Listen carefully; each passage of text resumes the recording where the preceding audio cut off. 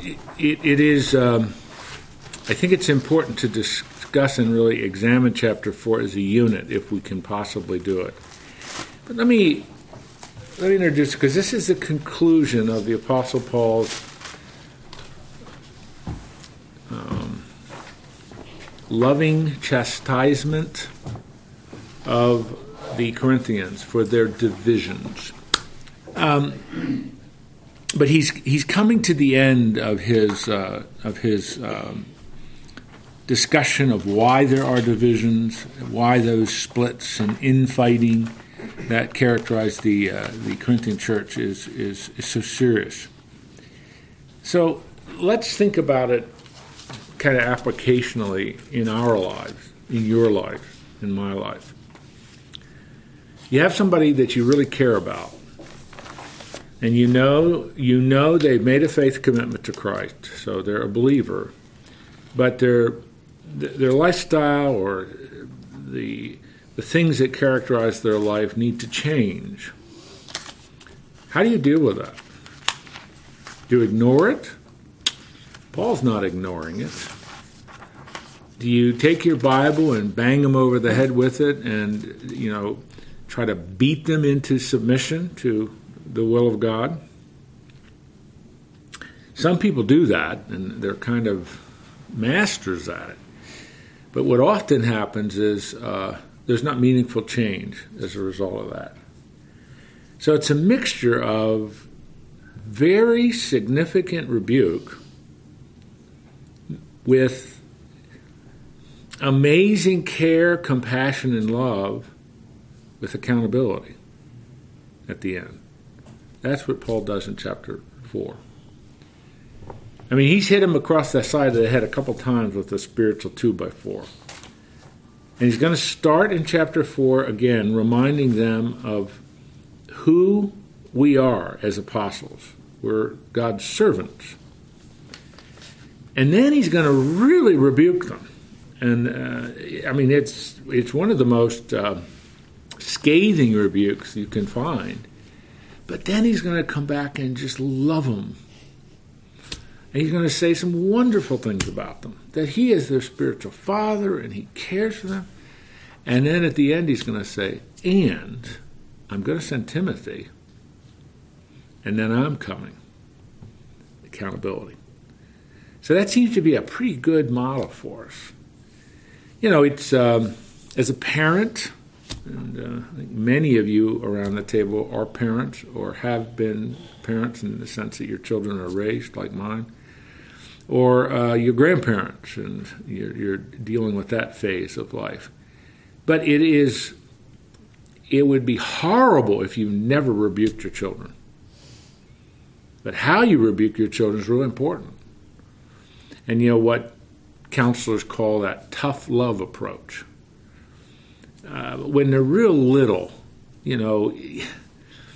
most of the time, when they're really small, just a stare, get them to change behavior. Or you raise your voice just a little bit and behavior changes. When they're teenagers, none of that works. There's got to be a whole new model of how you're going to deal with that.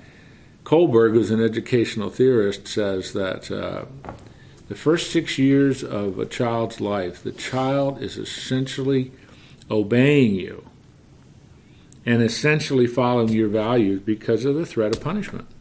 They don't even understand it necessarily. They just know they don't touch the oven when it's on. They don't quite understand why, but Mommy said I'm not supposed to do that, and I know what will happen to me if I do it. And then from about 6 to 11, they're beginning to understand the difference between right and wrong. Values are important to them, but they're not their values. They know their mommy and daddy's values, and they're important to mommy and daddy, and so I go along with them. And he says when they're about 11 or 12 until early adulthood, the greatest challenge is, are they going to internalize your values? Because for the most part, reward punishment doesn't necessarily work with teenagers. They may obey simply because they don't want to lose privileges with the car and stuff, but your values aren't their values. But you want them to internalize those. with the Corinthians, if you follow that, Paul is kind of, they're spiritual children of his, and they're not babies anymore, but they're not, he's wanting them to get to that step of internalizing the values of Christ. And about near the end of the paragraph, the end of the section, he says something bold and audacious. He says to them, imitate me. Would you ever say that to anybody? Seriously, would you ever say that to somebody? You want to know how to pull off the Christian life? Imitate me. So I want to do all that if we can possibly do it today in one session. I want you to think with me about it, of how, as an application, how you would apply this in dealing with people you really care about, people that are important to you.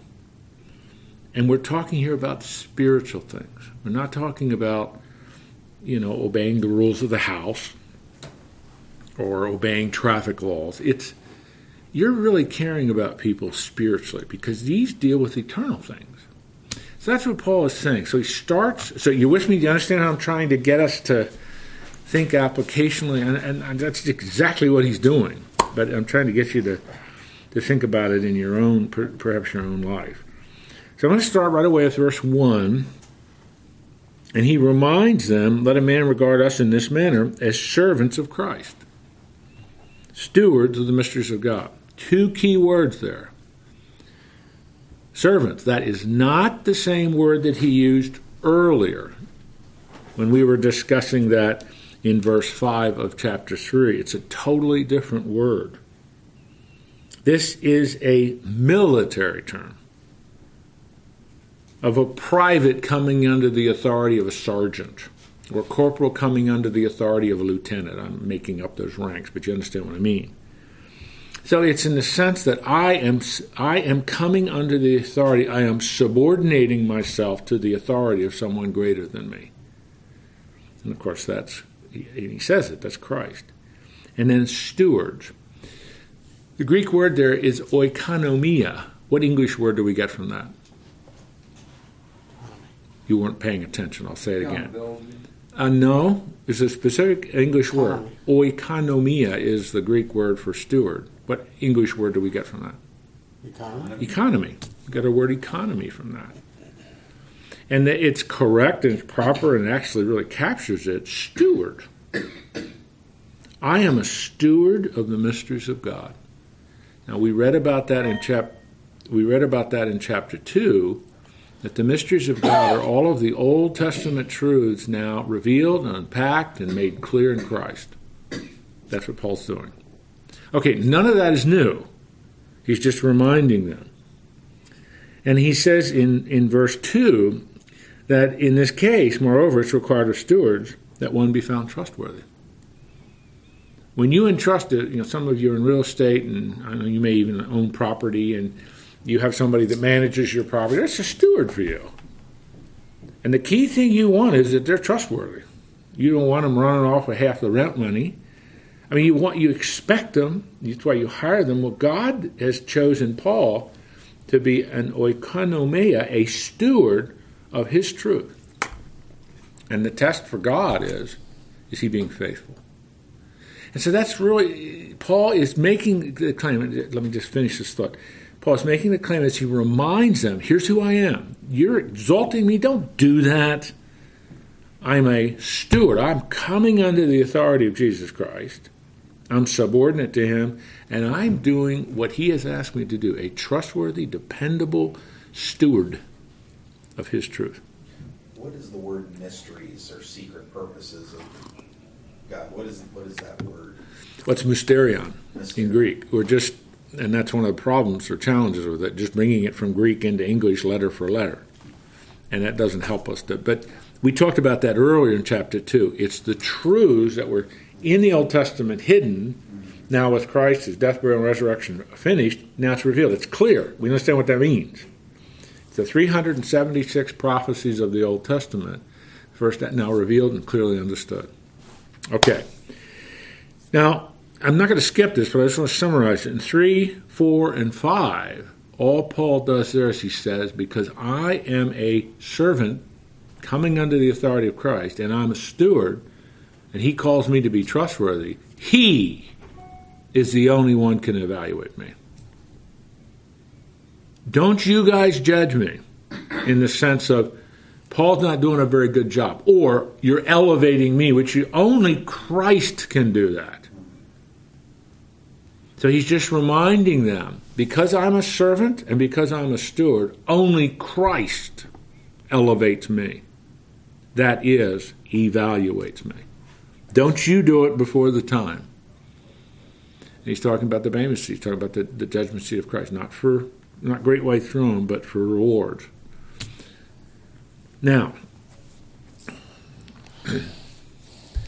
so that's a quick review. None of that is new. He's talked about that earlier. But now verse 6 through 9 is an amazing review. Then I assume I can use this. Yes. That's mine dinging all the time, isn't it? Well, We're used to it.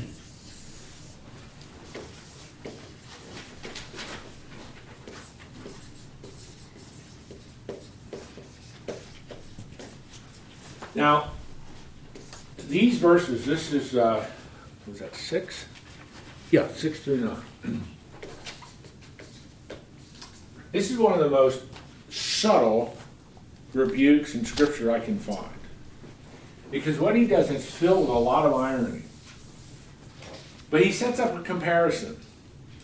He sets up a comparison between Paul, and he uses first person plural, so he's talking about the other apostles too, and the Corinthians. Now the Corinthians believed that they were reigning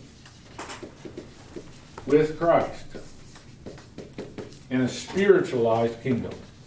Remember the very first time we met, when we talked about when we started this book, the Corinthian problem? And I said 3 things characterize the Corinthian self-understanding. 1, they believed that to be spiritual is to exhibit all the flashy, exalting, self-elevating gifts. Remember that? 2nd is dualism. That very Greco-Roman idea, material things are evil, immaterial things are good. The 3rd point was what I call realized eschatology. Now that's a big phrase, and nobody's ever heard of that. But it was the idea that they believed that they were living, reigning, ruling with Jesus in some kind of spiritualized kingdom. And so therefore, they are exalting themselves. We're the super spiritual elite.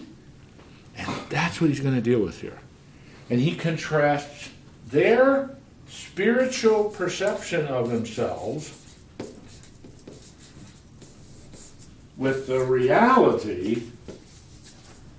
I was thinking maybe NT Dodge doesn't have erasers. They don't make mistakes, but I guess there is one here. That was supposed to be a joke, but I guess nobody got it. I was one time at an institution, and they had a lot of pencils, and not one of the erasers was being used. You know what I mean? They were all, eraser gets smudged. They were all absolutely correct. I said, well, nobody makes mistakes at this school. No. He's contrasting their perception of themselves and the reality of the apostles. Now, follow what he's doing here. It's really, really, really clever, really shrewd. Now these things, brothers, I figuratively applied to myself and Apollos for your sakes, that you might learn not to exceed what is written, in order that not one of you might be arrogant on behalf of one against the other. For who regards you, meaning Corinthians, as superior? What do you have that you did not receive? If you receive it, why do you boast as if you did not receive it? You're already filled? You've already become rich? You become kings without us? They're rhetorical questions. What is he saying? You guys have that perception, that idea that you're ruling and reigning with Jesus in some kind of spiritual kingdom. You're rich. You're kings. Because listen, Paul would have taught them, and they could see that in the Old Testament, that when the Messiah returns the second time, you will rule and reign with Christ. You're a joint heir with him. In some mixed up, prostituted form of their understanding of the kingdom, because Paul wouldn't have taught that, they believe, and this gets back to that spiritual idea, hey, we're already ruling and reigning in a spiritual kingdom with Jesus. Which means we can elevate ourselves, which means we're part of a spiritual elite. And is Paul ever coming down hard on them? Do you see what he's doing? See why he chooses the words he chooses? Rich, kings, reigning, what you've received. And he says, now let's look at reality. Verse 9. For I think God has exhibited us, apostles last of all, men condemned to death. We have become a spectacle to the world and to men. Now comment on that word spectacle. That Greek word spectacle was used to refer to the triumphal processional march of the great Roman generals. As they would march into Rome and bring all the booty and wealth that they'd captured from the conquered city. And the very last part of the processional were all the conquered people from that province, most of whom were taken into the wild animal shows or the gladiator games in the afternoon to be killed. That's the word Paul's using. We're the spectacles. If you guys are ruling and reigning in some spiritualized form of the kingdom, how come we are condemned to death? How come we are the spectacles for this period of time? And he goes on. We are fools for Christ's sake, but you are prudent in Christ. Does he really mean that? It's irony. We are weak, but you are strong. You are distinguished, but we are without honor. To this present hour, we're hungry and thirsty, poorly clothed, roughly treated, homeless. We toil working with our hands. When we are reviled, we bless. When we are persecuted, we endure. When we're slandered, we try to conciliate. We become the scum of the world, the dregs of all things, even unto now. He's contrasting how they perceive themselves with the reality of the apostles. Which runs right? These guys? This is the reality. And Paul, Paul doesn't deny that he's going to rule and reign with Christ, but he said, not now. Go back to the beginning of the chapter. My stewardship is to present the gospel, is to suffer for Christ. Because the reception of people in the Roman Empire is not necessarily embracing it. I'm being persecuted. And in 2 Corinthians 12, he lists all of the many, many things that had happened to him during his life. So, as a rebuke of the Corinthians, like you rebuke somebody you really care about, Paul compares reality with their false, distorted, perverted perception of who they are. They perceived themselves as a spiritual elite group of people who could kind of do whatever they wanted. And Paul is rather forcefully rebuking them by contrasting their perception with the reality of what was characterizing most Christians in the early first century. How do we apply that today? That was my next question. So, but Fred asked it, so that's good. How do we apply this today?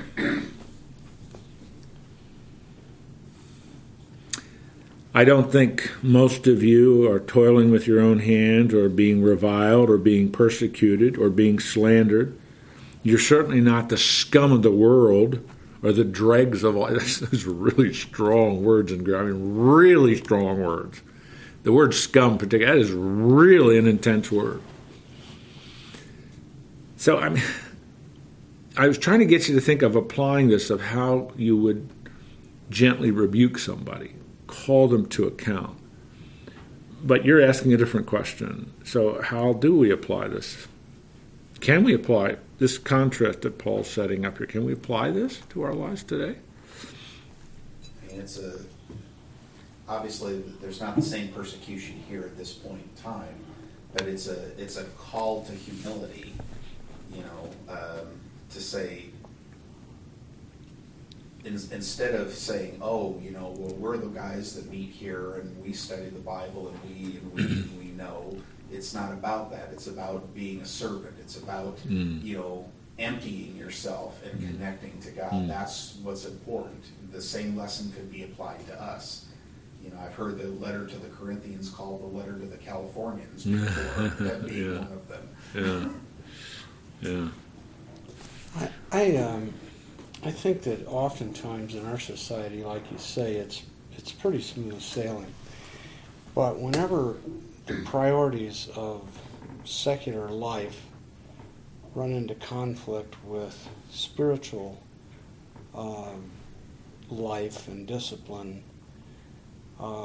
sometimes the oil rises to the surface, and that oil would be that of the Romans, and dealing as Christians, dealing with the secular world, that their values may not be the same as the values that we seek to embrace and live in our lives.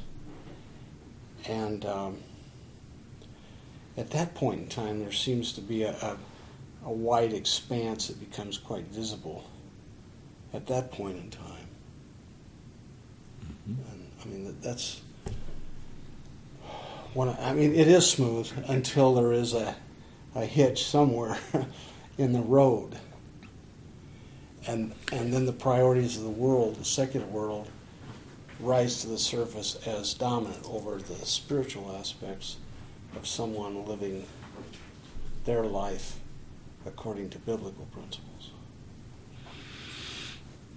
And I'm not saying that's the answer, but I think one of the things that is probably true of the Corinthians, and we'll see it in the next section of the book, chapters 5 through 6, 5 and 6, they're trying to take their Greco-Roman values and morality and apply it and mix it with the teachings of Christianity. And you can't do that, because the Greco-Roman did very much teach, as a part of the worldview, that there is an elite. There's an elite few. Now, you can talk about that elite few in terms of power.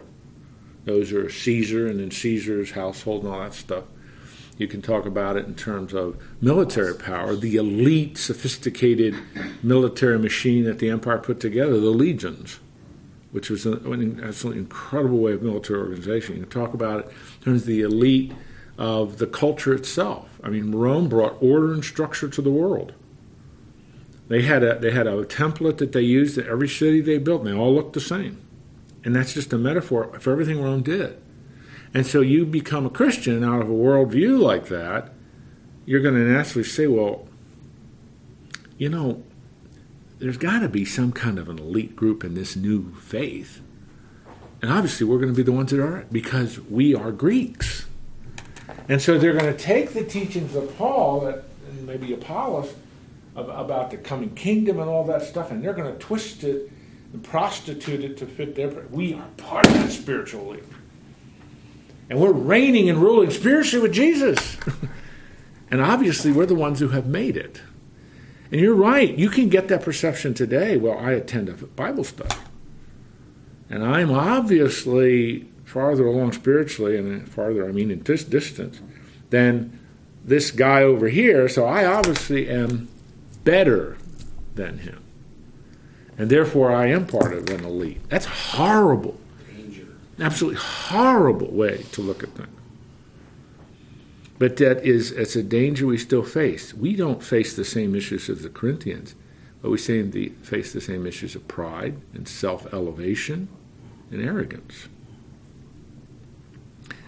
And Paul, as the gentle spiritual father of these people, this is one of the most sophisticated rebukes in Scripture. Here's your perception. Here's reality. Which one's true? And so, unless they were absolutely dumb, moronic people, they would have gotten this. Then he launches into the love, compassion, and mercy of 14 through 16. As a parent, this is what you do after you discipline your child, and you remind them that you love your child. You love them. I do not write these things to shame you, verse 14 reads, but to admonish you as my beloved children. What does admonish mean? Warn. It's kind of like a exhort. Counsel, a light rebuke.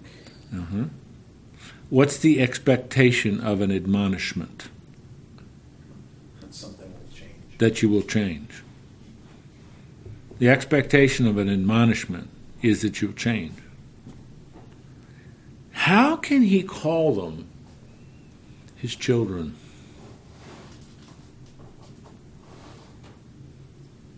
What does he mean by that? He brought the gospel to them. That's right. Remember, he planted the church there in the second missionary journey. He led all of them to faith. And I don't know about all of them and every single individual, but I mean the core that planted the church, he led them. So they are his children, spiritually speaking. Verse 15, for if you were to have countless tutors in Christ, you would not have many fathers. For in Christ Jesus, I became your father through the gospel. Now, before we look at verse 16, why is he reminding them of that? Why is he reminding them of that relationship that they have? It kind of gives him the right to... Exactly, Joel. It gives him the right to rebuke them. I'm not just coming out of the blue. I am your spiritual father.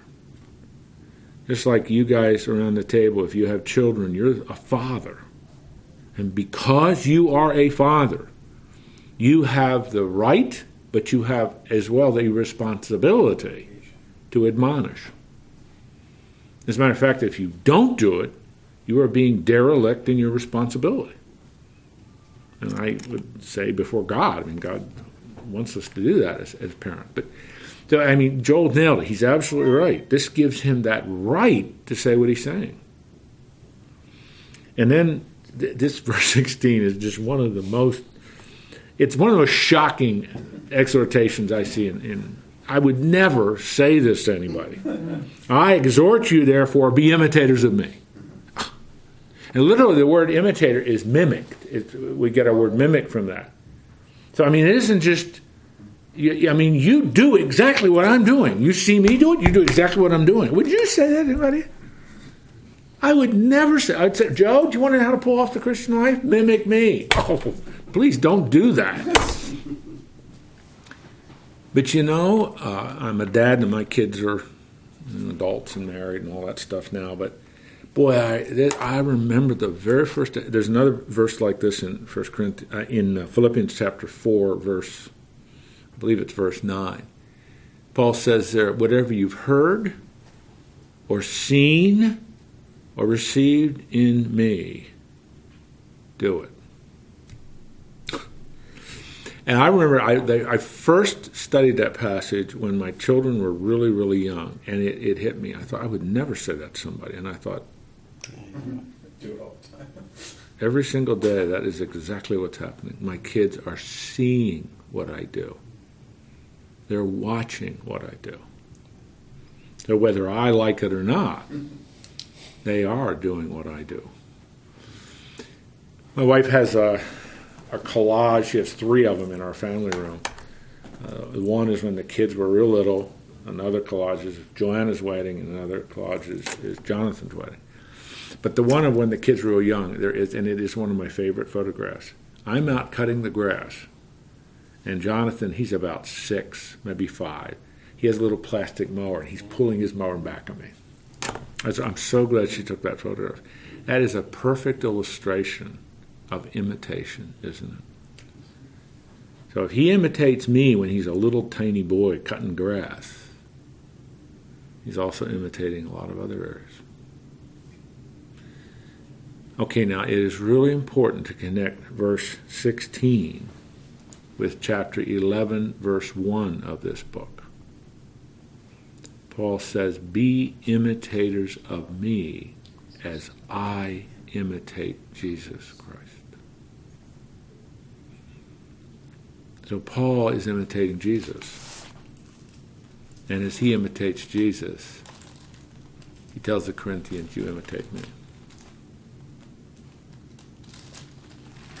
It tells us something about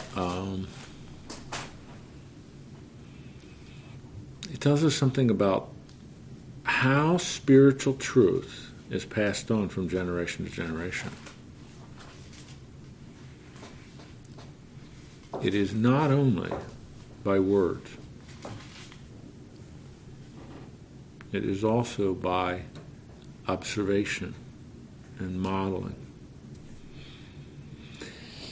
My church, I'm part of I think many of you know, I'm part of a little church plant. The thing is growing like crazy.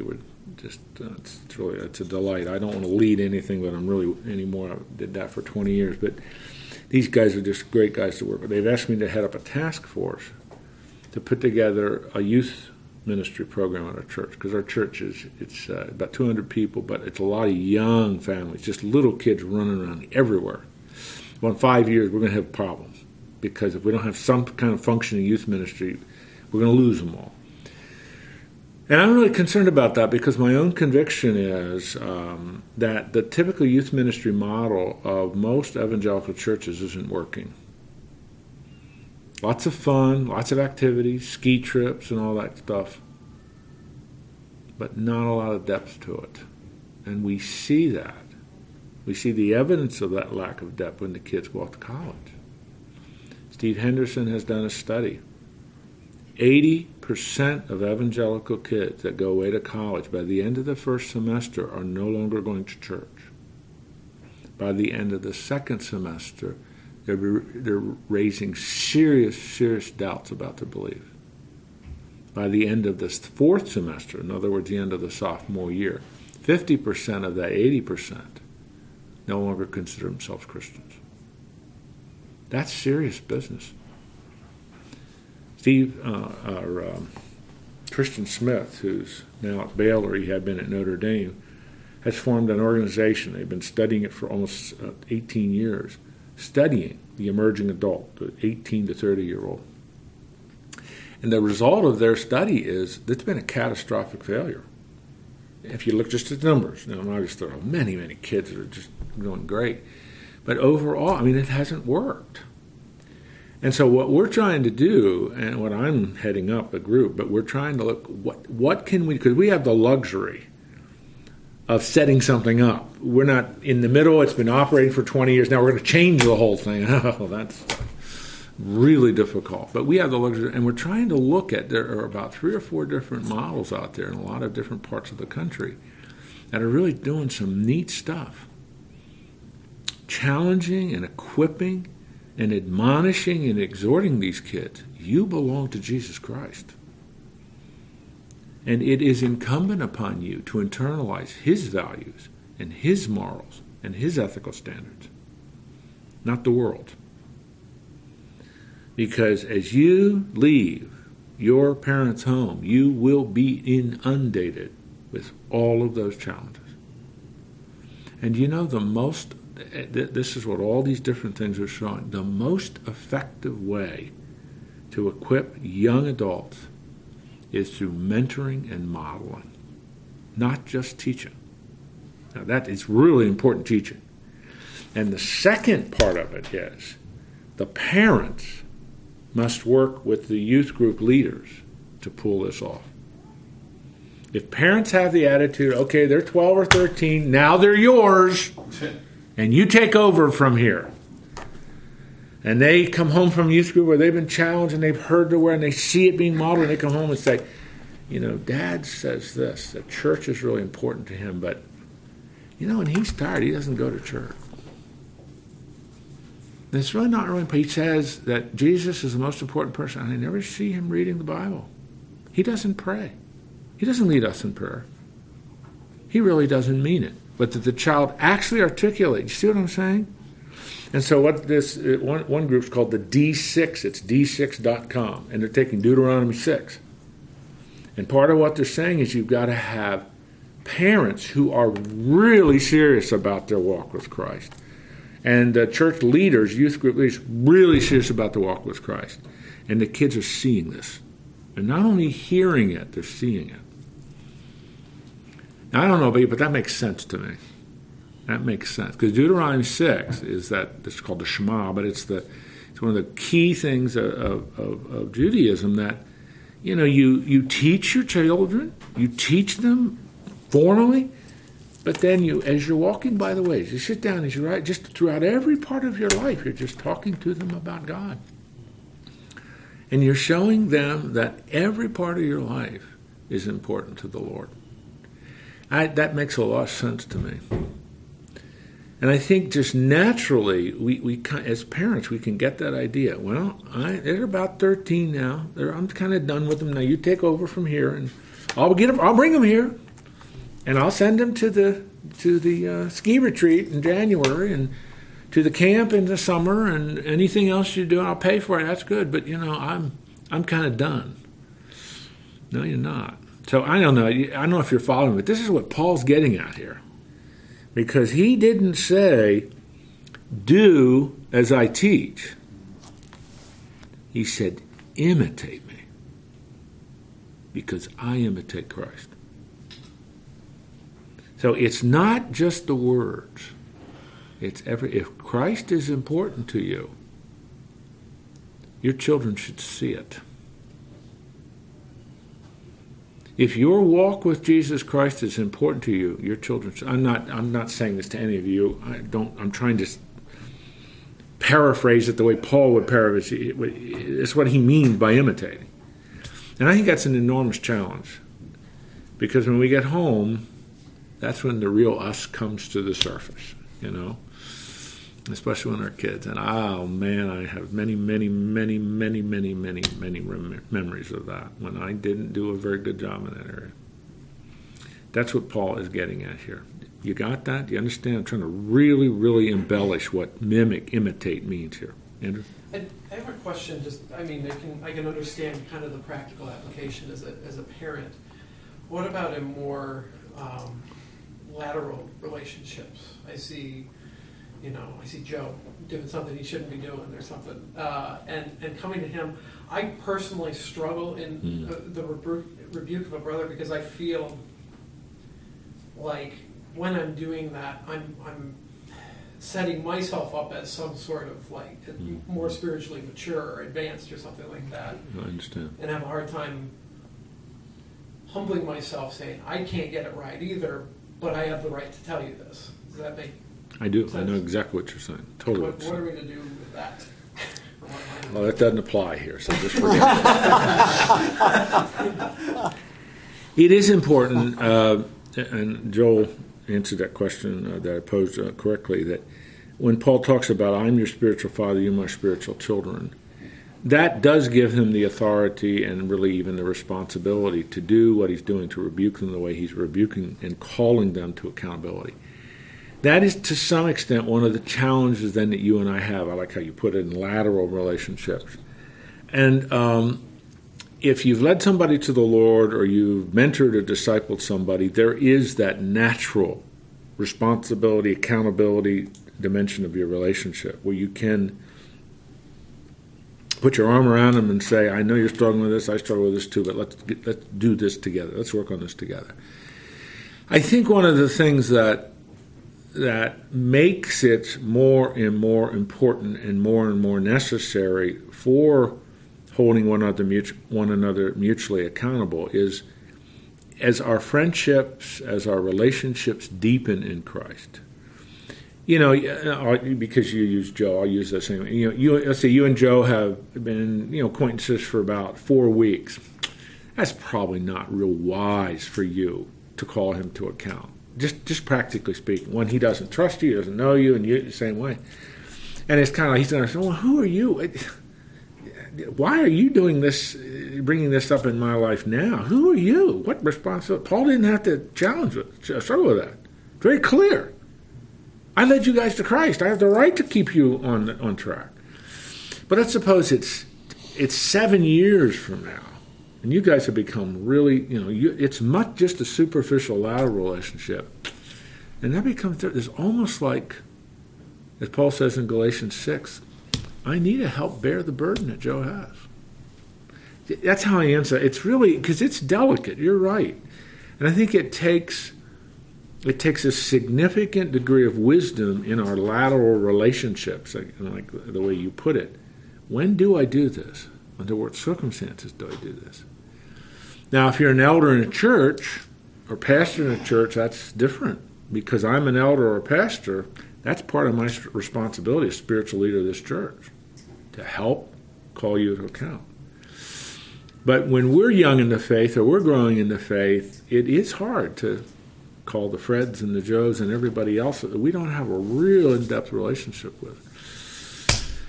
That's not a good answer. You wanted me to give a very black and white answer, and I don't know if it is, because it depends on a couple of things there.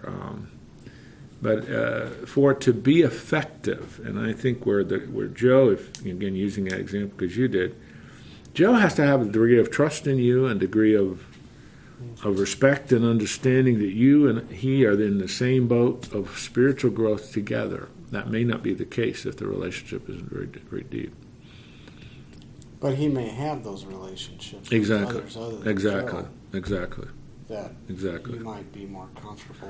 Biological relationships, it's absolutely a given. Spiritual relationships where you've led somebody to the Lord or you've been mentoring them, that's a given.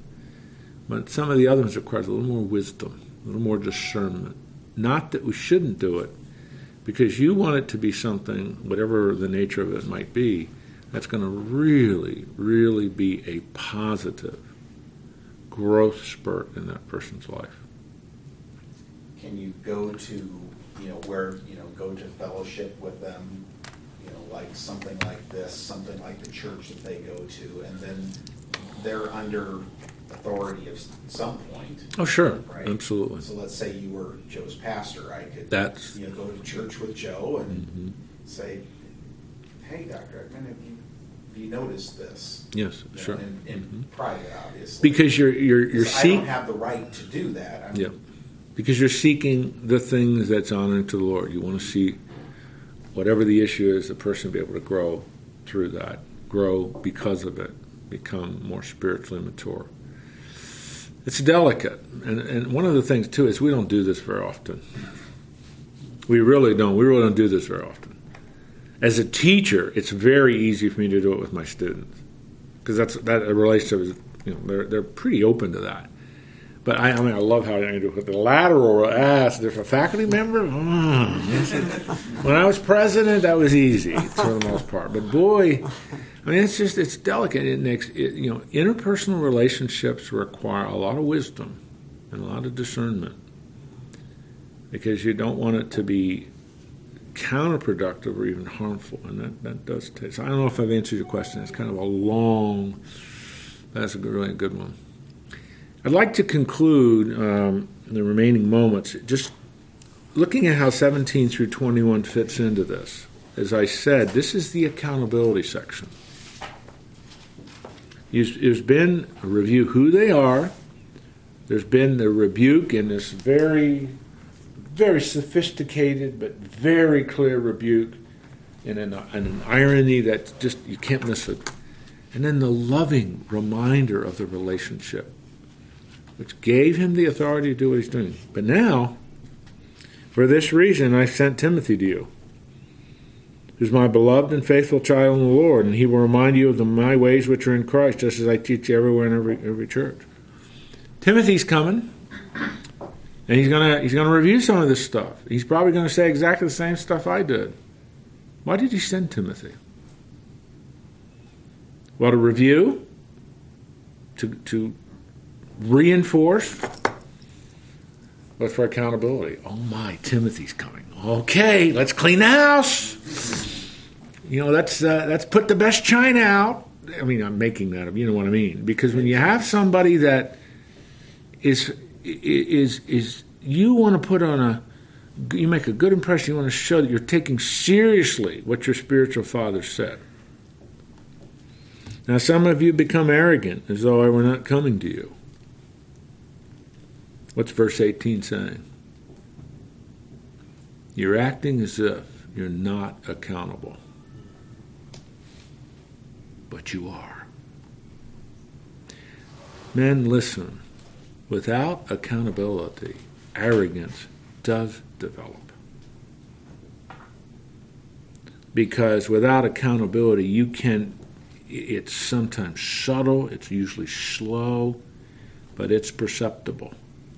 You develop the attitude, the idea that I'm invincible, I'm autonomous. But when there is accountability, there's always that check. And that's a positive. We want account. That's why when you're in business, you guys, when you do performance reviews. Why do we do performance reviews? Well, they can be harrowing experiences, but I think most of us do performance reviews to improve the person that they're growing through for personal development, the development of the company. Are they on track with the values and mission of the company? I mean, we do those performance reviews. But performance is accountability. It's calling people to account. And it should be a very positive thing if it's done correctly. And that's what Paul's saying. You guys are arrogant because you didn't think I would ever come and call you to account. But I will come to you, if the Lord wills. And I shall find out, not the words of those who are arrogant, but their power. For the kingdom of God does not consist in words, but in power. What do you desire? Shall I come to you with a rod? With love and a spirit of gentleness. What's that rhetorical question at the end mean? Better behave. What'd you say, Mark? Just say better behave. Yeah, well, in a way, because I want you to take seriously everything I've said in these first 4 chapters. Now, Lord willing, I'm coming. I know he sent Timothy. I'm coming. And the way I come and the demeanor and ambiance of my coming is going to be I'm either coming with a rod, and that's the metaphor of correction. It's a foreign thing in America today because we don't, and I don't know where you're at, but we don't paddle children, anyway. So we don't even talk about that anymore. This is probably an obscene rhetorical question in America today. We don't use the rod. Or with love and the spirit of gentleness. Love and a spirit of gentleness to affirm and to edify and to encourage. It's almost like he's saying, it's up to you. I want to go back to the previous verse for just a second. Why is he talking with his authority like that? And I just want to understand. He himself seems like he's using discipline and strong words and authority more than normal in the Bible. And you can see, yes, it has the love of Christ, but it still has some kind of authority. You've answered your question, I think, in a sense, Mark, because I don't know if you were here when I started. I can't remember if you were here, but I said I want to look at chapter 4 in the context of 1 Corinthians, but also Paul is laying out for us kind of a methodology of how we deal with people that we really care about when it comes to spiritual things. And it's a mixture of tough love, firm, strong, authoritative call to accountability with love and affirmation. And I think you heard discussion as well. That's certainly how we deal with our children. I mean, our biological children we're raising. It's probably also to a degree characteristic of how we may deal with spiritual children, very close people spiritually to us that we've either led to the Savior or whatever. But I think it gives us a really strong model of what the mixture should be. It's got to be strong. It has to be firm. And to appeal to the authority that you have with the goal of behavioral change. But then also, don't forget I love you. You're my children spiritually, is what Paul's saying.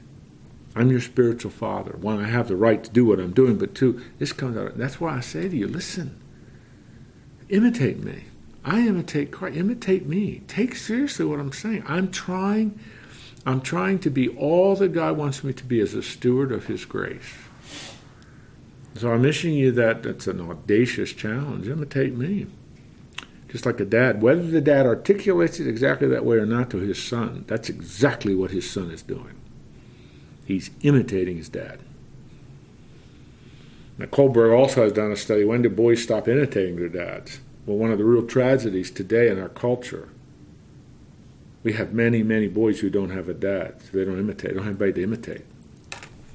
And that the enormity of that issue is starting to really be seen in this generation. My daughter teaches 5th grade, and we played golf with them on Monday, and Joanna was telling us, the school year just started. She was just, and you just hear these stories of these kids, and I just can't believe what they're coming from. One of her little boys, a really neat little kid, Peggy goes up and she helps in the reading program in Joanna's class every Tuesday, and she's met him. She's been reading with him. He never knows when he goes home from school. He never knows where he's going to sleep that night. Because his mother has a boyfriend. He doesn't know who his father is. His mother has a boyfriend, and it depends on where the mother and the boy. He doesn't know. It can be an aunt.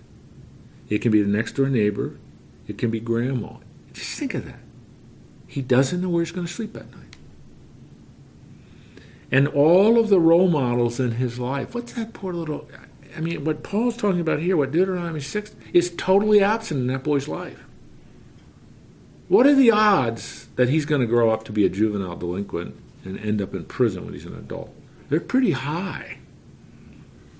They've done statistical studies on it. That's really, really, really high. When there's no resident father. I have the statistics in my office, but it jumps so high. And so you just multiply this little boy by thousands and thousands and thousands of kids across this country. And I'm saying only because what Paul is saying here, if that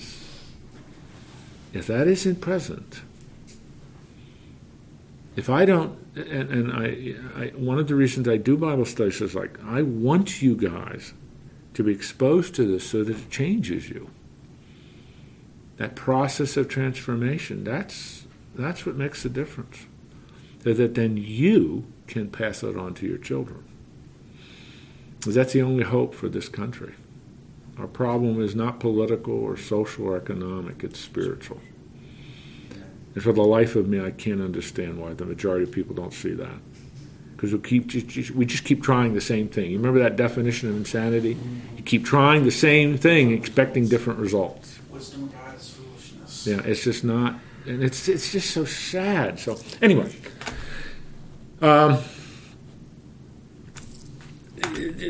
verse 20, because I don't want to come back to chapter 4. He brings up the kingdom of God does not consist in word, but in power.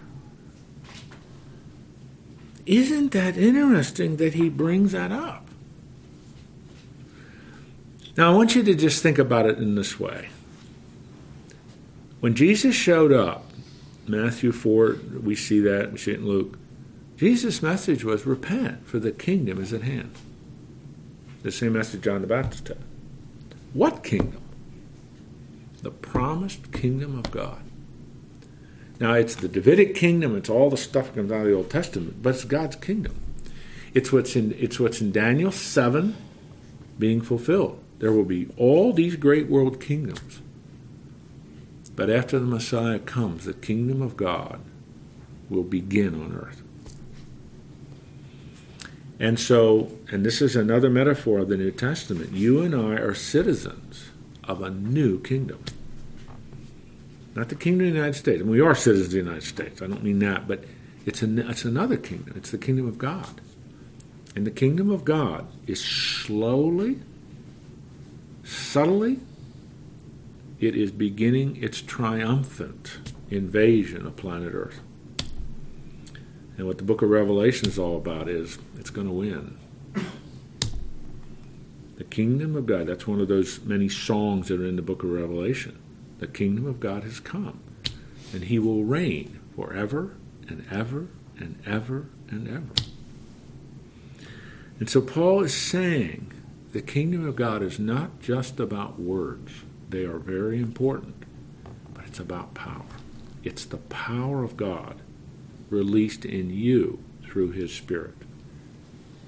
That's why Paul is so concerned about the Corinthians. Because they represent God. They represent his values, his morals, his ethical standards.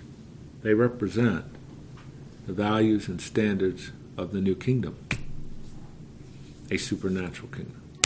It's a great theological statement. Romans 12, he has it's a very similar statement. The kingdom of God does not consist in food and drink, which is an issue in chapter 14, but it's about God's power. Next week, we're going to do chapter 5. I'm going to give you an assignment. And Fred, it's your responsibility to remind me that I gave you this assignment. It's Romans chapter 5. I'd like you to read those 13 verses. I would really like you to read them. I don't have any authority in your life. There's no accountability in this class. So I'll just beg you. I'd really like you to read it. And if you have time, I'd like you to read it twice. Trying to figure out what is going on here. Why is Paul so upset about this issue? What's the issue and why is he so upset? And God willing, we'll try to do chapter 5 in one sitting. I don't know if we'll make it, but we'll try. All right, I'm going to have to stop because I got another 1:15, so let me pray. Father, thanks for our time together. I trust that the way we approach chapter 4, trying to apply it to our lives as well as, of course, understand what Paul is saying, is what's achieved, is to your glory. Lord, we want to be men that are allowing you to grow your Spirit's work in our life of transforming us. We do want to grow. We don't want to remain static. But Lord, living in this kind of a world where it's increasingly more and more difficult, where we see the values and morals and ethical standards no longer fit with our values, morals, and ethical standards. We seem to be going against the grain increasingly. How do we live in that kind of a world? Well, that's sort of what Paul's talking about here. So help us to be mutually encouraging to one another, to be supportive of one another. We try to pray for one another. But just as we together grow in the Lord Jesus Christ. We're in this together. We're supporting one another. None of us is any further along than others. We're no spiritual elite. We are simply men who are serious about our faith and our walk with the living God. And we want to see that manifested in every area of our lives. So God, as we try to pray each time we're together, as we're dismissed now, as we go our separate ways in the very busy, full lives we live, help us to represent you well. In Christ's name, amen. See you in a week. Thank you, Jim.